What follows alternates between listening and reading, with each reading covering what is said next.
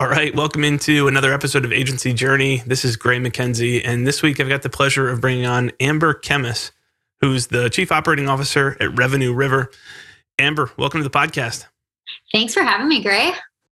I'm excited to dig into the story. We'll start with kind of the overview of what your role looks like today and what Revenue River is. Yeah, so I am the COO of Revenue River, which I've been in the agency world for about 8 years, but at this agency for the past year, a little over a year. It's funny because I feel like I've worn an operations hat for probably the last 3 to 5 years, but finally got the title to match it. So now people take me a little bit more seriously when I tell them how to run process and things like that. But my day-to-day is really helping our team. It's a lot of removing hurdles and helping to ultimately make processes move more efficiently, ensuring that our agency is running profitably. And again, like to get a very profitable agency, you have to remove hurdles all along the way. So a lot of process engineering and measuring data and making decisions based on that data. Yeah, that makes a lot of sense. Let's, if you can give us a quick overview. So we were coming up in the HubSpot ecosystem around the same time as Revenue River. Way back, we joined the HubSpot Partner Program in 2012, 2013, either 2012 or 2013. I think 2012 was the first year going to Inbound. And it was either that year or 2013 that I first met Eric. And of course, Eric Pratt, founder at Revenue River, has been on the podcast before. But can you give us an overview of kind of team size? Obviously, primary services. Have things shifted significantly from being kind of a traditional HubSpot agency? What does that look like today? Yeah, well, I think the HubSpot agency world has shifted quite a bit. I would say it used to be all about inbound marketing, building out digital inbound marketing campaigns and sort of helping clients create the content and things they need to drive goals forward. We were, their marketing agency. And that was the case for a lot of HubSpot agencies. But for Revenue River, and I think a lot of agencies as well, the shift has very much become on the technical side of HubSpot and helping clients to integrate different technologies, ultimately figure out how to better optimize their HubSpot and get more ROI out of it.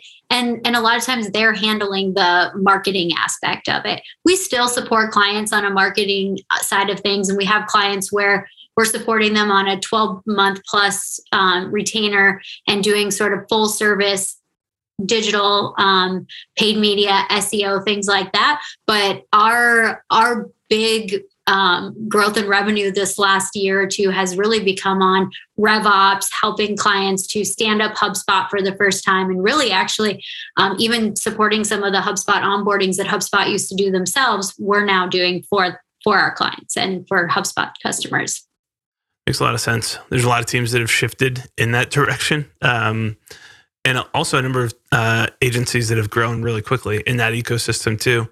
Yeah. Has that shifted the way that you engage with clients? Where, like, are you starting with a discovery project or are you going straight into a retainer with most clients?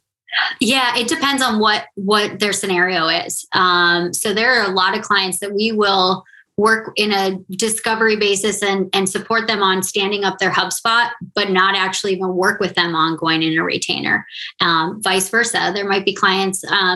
We just had a client kick off in the last couple of weeks that they already were on HubSpot doing a great job, but they needed help on the marketing side of things. So we went into discovery and a long-term retainer. But I would say our sales team does a great job of doing enough deep diving ahead of time so that we don't have to have that discovery, resell the client and have a gap, and then work on a retainer. We go straight into the retainer. And then on the project side of things, it is jumping into a project where we might not work with that client ongoing. Makes sense. There's a ton of questions I could ask kind of as a follow-up there, but I want to talk about your story a little bit. Mm-hmm. Was SmartBug your first move into the agency space? It was. And I said I was never going to work for an agency. And the reason I said that was because I was the director of marketing and had hired multiple HubSpot agencies to support us. and they kept coming up short. I just never walked away feeling like this is a great partner. And, but at the same time lived in North Dakota and decided to make this career out of HubSpot and my experience there. And I needed to find a remote company. And lo and behold, SmartBug was that remote company. And it was an agency. So I was a little bit resistant, but jumped into the agency world there. And I don't know if I could ever go back. Yeah. Yeah. Why was that such a good fit? I think it was a good fit because I immediately was challenged in and understood like both two things about Revenue River and SmartBug that I appreciate about both companies is that they really do care about the client and solving for the client. And I immediately was challenged and also in that challenge realized that this company does care a lot about getting the customer's experience right, where I didn't feel that from my other agencies that I had worked with. That makes sense. What was the transition like going? So you can walk us through. I think you were kind of in a leadership role in the client services team at SmartBug for a while. And then the transition to Revenue River, I think started, were you similarly in a client services role and then into operations? Maybe walk us through that journey. And I'd love to hear, you'd mentioned kind of feeling like you were in operations for a long time. So how do you draw that distinction and what does that kind of evolution for you look like? Yeah, I would say in both companies, I've been heavily in client services. We never had an operations team at SmartBug, actually. So when it came to defining process, measuring profitability as the head of client services, and really a good chunk of our revenue, I was responsible for that. The buck kind of stopped with me on those operational responsibilities. And then when I pivoted over to Revenue River, different title, but still had sort of the same type of people reporting up to me, and was very much brought on and to be responsible for really shaping the way that our clients' services what they looked like, how we measured profitability, how ultimately what our process and system looked like in serving our clients. Makes sense. From the COO role today, if you had to break down kind of where your time goes in a week, I'm sure it's split in a bunch of different areas, but what are the 3 or 4 kind of main functions or main areas where you're investing your time? Yeah, I think I never want to lose touch with what our customers and our clients need, because I think when companies and people in operations become too far removed from the customer, they start to make decisions that aren't in the best of a client. So I spend a lot of time listening in on client calls, talking to our customers, maybe more so than most operational people do. And based on that, get to inform and decide on what kind of service areas do we need to redefine how we go about delivering this? And what does that look like? And I'm working all the way from helping our sales team decide what goes into their contracts to the point of how do we define that in our project management system so that ultimately what we sold and what we're executing on are very one-to-one and match up. And then there's the back end side of it. It's how are we doing in delivering those things? Are we effective at it? Of course, I have a team of awesome people who signal to me when things are off track. I'm not in our data every day, all day. But I have a great team who will signal to me and great systems in place where they can tell me, hey, this is getting off track. I think it's a bigger problem than just a one-off. What do we need to do? So again, I jump in those situations and I'm removing the hurdle. Yeah, that makes sense. What does that, to put a little bit more meat on the bones around what that looks like as things are being flagged to you, is that coming from like an account manager saying, hey, this client's frustrated with, like, are they flagging that? Or do you have symptoms that you're specifically looking for? Like, what are the things that would indicate here's an area where Amber has to jump back in? I would say there's a couple of different areas. One, account managers definitely are some of the most vocal people in any agency. I think they're our customer advocates. So they will signal to me when something feels broken. I have a strong marketing background as well. Like my roots are in marketing. So I also am looking for things like, hey, are we staying up to date on our marketing practices or our RevOps practices? And so I'll talk to the team and they'll give me indicators that, hey, this isn't on track, or this isn't where it should be. But then I would say the most key thing is that I have a director of operations who's really awesome, and he has an entire data set of profitability measures like utilization, effective bill rate, on track, off track timelines and budgets. So I can see at any given point in time, here's a set of projects that are delayed. So for example, just to give you a super concrete example, I'm going to pick on our web team, and they're going to hate me later for this. But if there is a cog in the process of website redesigns, for example, we were short development resources for a little while. I quickly could see that, because I could see that we had a stack of dev projects stuck in our development pipeline, or that phase of the project. I can quickly jump in, try to figure out what we can solve there, bring in more resources if needed. But I'm able to see really quickly when anything gets sort of a cog in the system. That makes sense. What's the biggest challenge with measuring profitability? Oh, there's so many challenges. The biggest one for us, we have different types of engagements. So there's the retainer side of things as well as a project. And so one thing I've learned in operations and in living in sort of both worlds is you can't measure the both the same. You have to look at them very differently. And so I would say the biggest thing in measuring it effectively is that's common to both of those. It's probably you're relying a lot on humans, and humans are prone to error. They're not always great at tracking their time, and time data is a big aspect of determining if you're profitable at the bottom line necessarily, but if you are profitable on particular projects or deliverables. That's the struggle that feels like every agency runs into, is like, how do we get this time data back out? I'm assuming the bulk of Revenue River team, correct me if I'm wrong, but I'm assuming most of them are salaried, not hourly team members. Yeah. But what you're looking at, I'm assuming in terms of profitability, is you're probably trying to see profitability by client, kind of by service line or by area of the business. It sounds like maybe by engagement type as well, whether something's a project versus a retainer. I do think there's an element where not all revenue is created completely equally. The revenue that you're going to have coming in on a monthly basis. And this was a nuance that I didn't realize early on, but where folks want to have a slightly high, in a lot of cases, want to have a slightly higher profit margin on project-based work, where it's in and out and back and forth versus retainer work. I think most agencies go way too far with that, and their retainers are hardly profitable, and projects are wildly profitable. But then also looking at profitability and on a team member by team member, like, hey, does this role make sense? How do we grow this role or this area? As you're managing all that, what are some of the key tools in the tech stack that you guys are leaning on to pull that data out? Yeah, good question. So we use actually a combination of Airtable. For a lot of our, it's a little bit manual, but reporting back on key data. And it's sort of like my big picture view of how our projects are doing overall. But all of the information that's fed into there, we're using Teamwork. And I would be lying if I didn't say that we use good old spreadsheets to pull some of the data out of all of those systems, bring them together.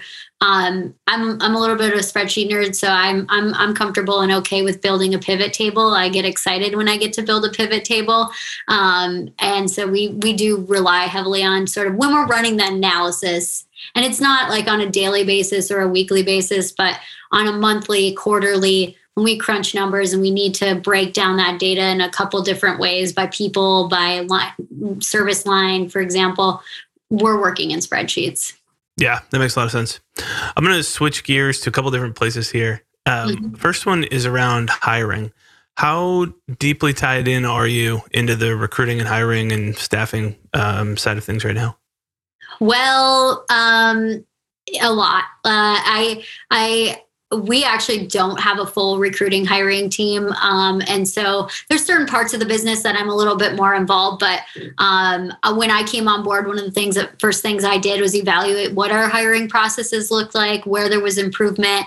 And more recently have just been actually focused heavily on the Great Resignation, the thing we've all been maybe experiencing already or looking forward to. I mean, in an agency world is high stress. There's no denying that an agency is going to be a more stressful environment. So I think as an agency, we're most prone to the effects of the Great Resignation and a lot of people looking at new jobs in the next year. And so I've been heavily involved in hiring, recruiting, and more importantly, retention, just because of trying to ensure that we keep talent and so that I have less talent to go find in the future. That makes sense. I'm assuming right now you have openings. We'll make sure we put this in the show notes as well. Is there a good careers page on the Revenue River site to point people towards? Yeah, we have I don't know the domain off the top of my head, but we have a careers page. It's got constantly fed with openings. I would say our HubSpot roles are most not vacant, but most open because it's the highest growth area of our business. But we're also continuing to look for digital project managers, as well as growth strategists, which is basically our digital marketer. I just searched it here. So it's a hard URL to remember. revenueriver.co/careers would be the URL. We'll put it in there. But you have a job here, digital project manager -- systems automation, which sounds similar to a role that we're hiring for, which is kind of a workflow automation specialist. Obviously, we help a lot of agencies streamline their ops and ClickUp. And kind of the next evolution for a lot of agencies is like, hey, we got to get the groundwork in place to be really successful, to measure profitability, to operate as efficiently as we can. And the next step of that engagement, I think a lot of agencies flip this the wrong way and try to automate first versus build the right system first and run it. So I love this role that you've got kind of specced out here as well. There's a whole bunch of automation once you've got a system that's working well that can happen in a lot of these roles, which is awesome. Yeah, and that particular role is actually what we've learned about digital project managers is they either love the really technical side of things or they want to be on the creative side of things. And so we started to specify in hiring for that role, hey, upfront, you need to know you're going to be a part of some really technical, automated types of projects versus the creative website redesign side of things. We like to differentiate it because we don't want people to sign up and get the wrong interpretation simply because we are a digital marketing agency. Right. That makes a lot of sense. Yeah. The other question I had for you that I want to run by you was around someone who's earlier in their career trying to follow a different path. I don't know how many team members Revenue River is at right now, but you're a good sized agency. You're in a leadership role there in the COO seat, someone who's kind of oriented towards the operational side of the businesses. What are the things that you wish that you knew earlier in the career, kind of the key points that would have made that transition in that career path a little bit easier for you? Yeah, I think one thing I did right to give myself a little bit of credit is I spent a long time in understanding what it was like to work with clients, to be on the digital marketing side of things.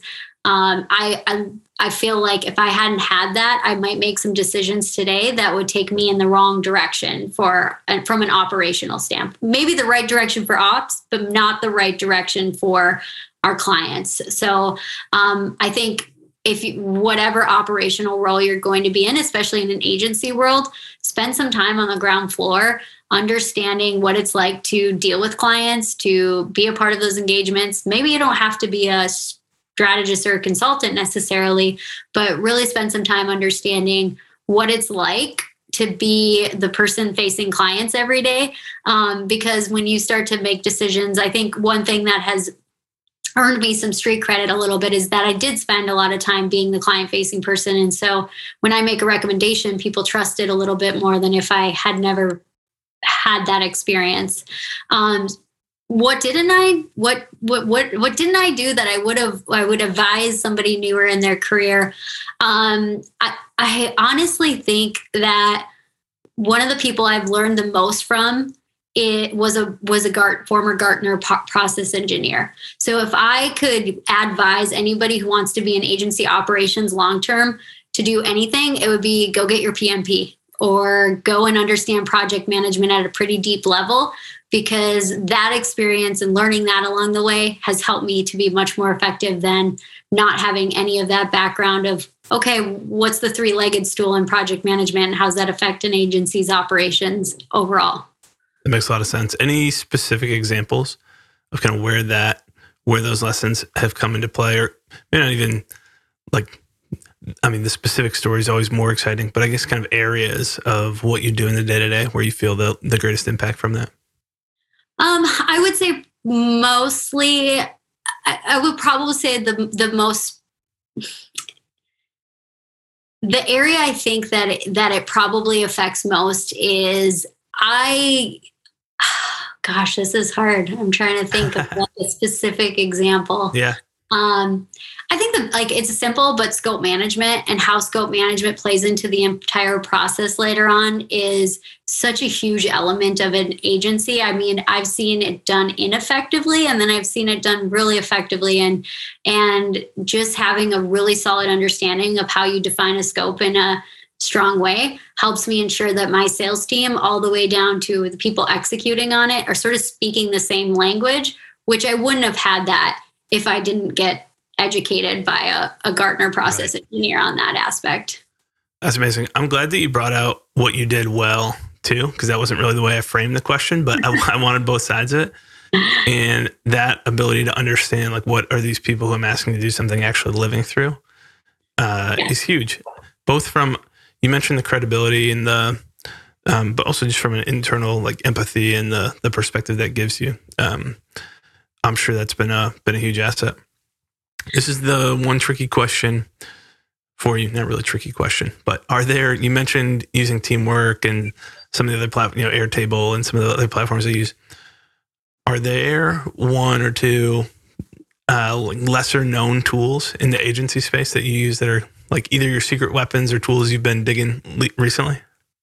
Ooh, my lesser known tools that are highly used or used quite often. I would say BugHerd is one that it creates so much efficiency for our web development process and just manages the flow of bugs, and it's a great client experience tool as well. They don't feel like they're having to log issues in a spreadsheet, which if you are an agency doing that, please stop. Like, your clients can have better tools at a pretty low cost.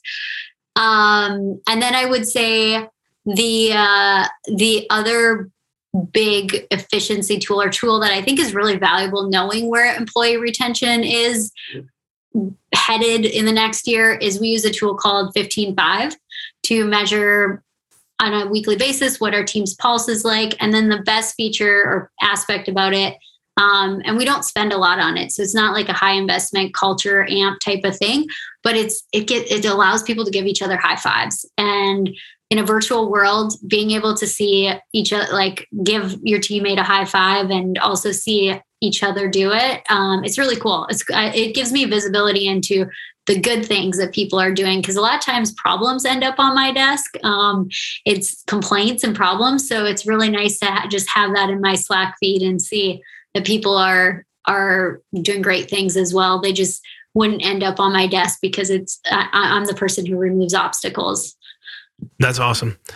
Both of those tools are really good. I've used BugHerd in the past.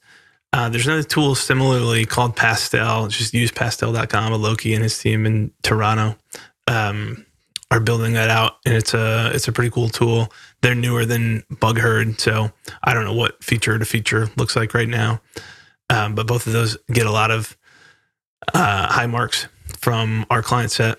And then we use 15Five as well. And it's been, I mean, you kind of hit it. That piece has been, at first when we implemented it, I was like, I don't know, this is a little bit more formal than what we were doing previously. But it's actually been super nice in the trends and reporting and stuff. There's actually a lot of good data being captured and centralized inside the tool, which is not its fundamental purpose is the human aspect and human touch and connection that you pointed out.